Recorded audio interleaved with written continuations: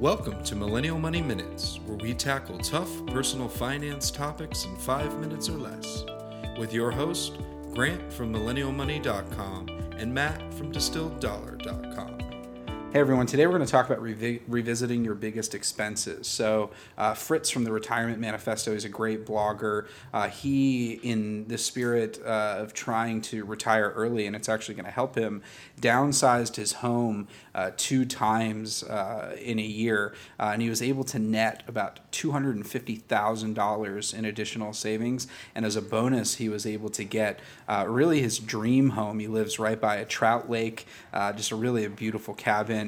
So it's kind of a win-win. Was able to downsize, save more money, get the ideal home, and shave off quite a few years from his retirement number. So, it made me think a lot about revisiting your biggest expense, just where you live. I see a lot of people today just spending so much money on their houses or their mortgages or their apartments, when really it's that one expense area where you can, save and bank the most difference. What do you think, Matt? Yeah, that's a great point of view, and I think especially within housing, it's also helpful to consider, how does your housing decision impact your transportation and your cost of living? Because I think back to I lived a little further out of the city, and I moved closer to work where I could just walk to work, and that saved me a lot of money. I didn't need a car, so that saved me around $10K a year. So it's not just about the housing, but that could be the crux move in terms of getting to that next level and really going from 20% to 40% in savings, and in terms of building habits, I think it's super helpful to sort of go that minimalist route or go that downsizing route, because every month by month, you don't need to make any additional effort. It's sort of automatic at that point. Each month is going to be a month of savings, and you don't need to recommit to anything drastic. You just sort of we're all going to acclimate to that new environment. And so if you pick that place you love that happens to be half the cost, then you could take that same mental energy and everything that you got going for you and apply to the next decisions and the next level of expenses. Yeah, don't just get stuck in one place. So one of the things is it's significantly cheaper to, in a lot of cases, maybe move to another city, a more affordable place. And you might be thinking,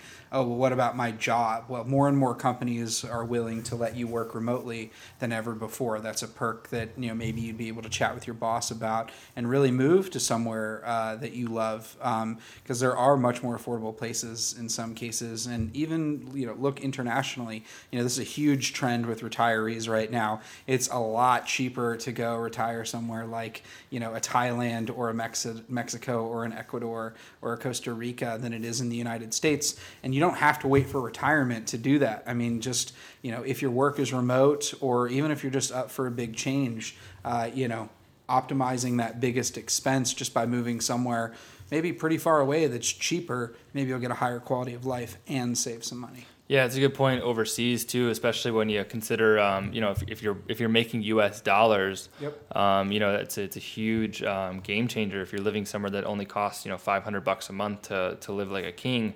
Again, it doesn't have to be permanent. I know one thing that we're considering for us is we bought this beautiful home.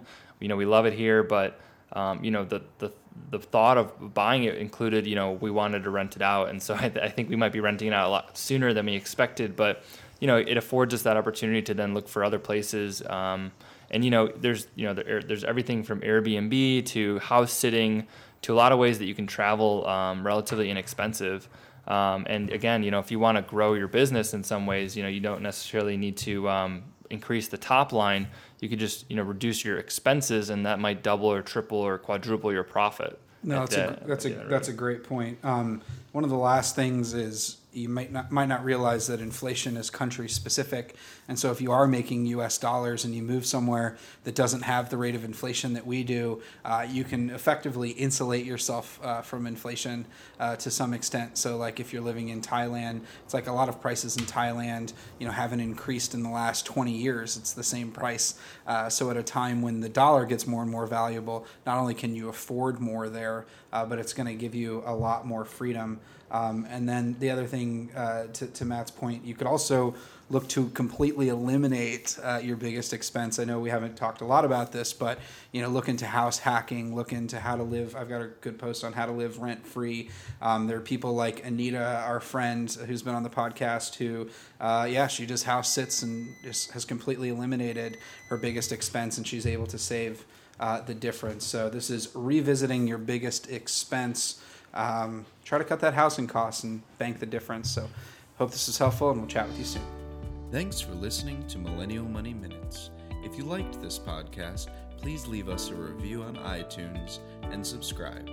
If you want us to cover a specific topic, use #MillennialMoney on Twitter or visit millennialmoneyminutes.com.